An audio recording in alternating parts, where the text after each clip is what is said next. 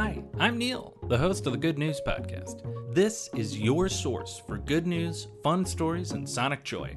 All of this goodness is coming to you from beautiful Chicago, Illinois. Today I've got excellent news for citizens in the great state of Minnesota. A new fleet of plows have successfully been named thanks to the power of the internet.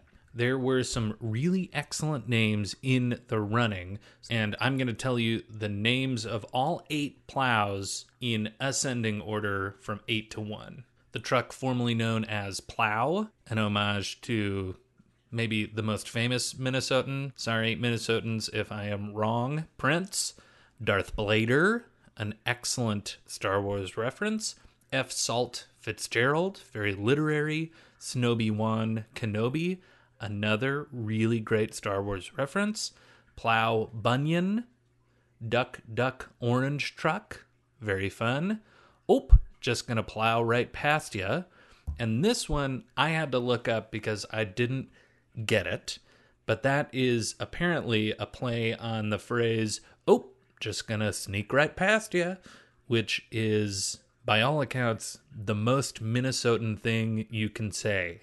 I've got some friends from Minnesota, so I will check with them to confirm, but that's my understanding. And finally, Plowy McPlowface.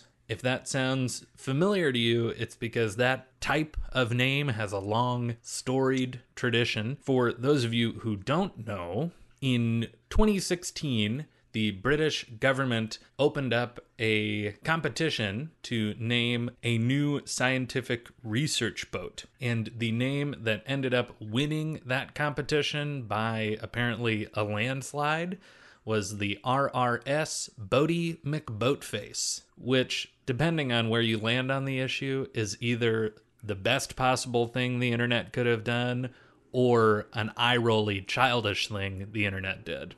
A compromise was reached. Boaty McBoatface is actually the name given to a submarine on a much larger vessel, the RRS Sir David Attenborough, which, as someone who loves David Attenborough, I'm totally fine with that. So, if you're in Minnesota, keep an eye out for Plowy McPlowface, which will be working in the Metro District. And I gotta say, there are some real great options here in the top 50 that weren't picked. Frankly, I think Luke Snowwalker is actually better than Darth Blader, but that's just me. And there are some Native American options on here as well. Giweden, which is apparently the Ojibwe word for north wind, and Ikamna, which is the Dakota word for blizzard. Both of those would have been great options too. And thus, the saga of crowdsourcing names for municipal boats and plows continues. If you've got any favorite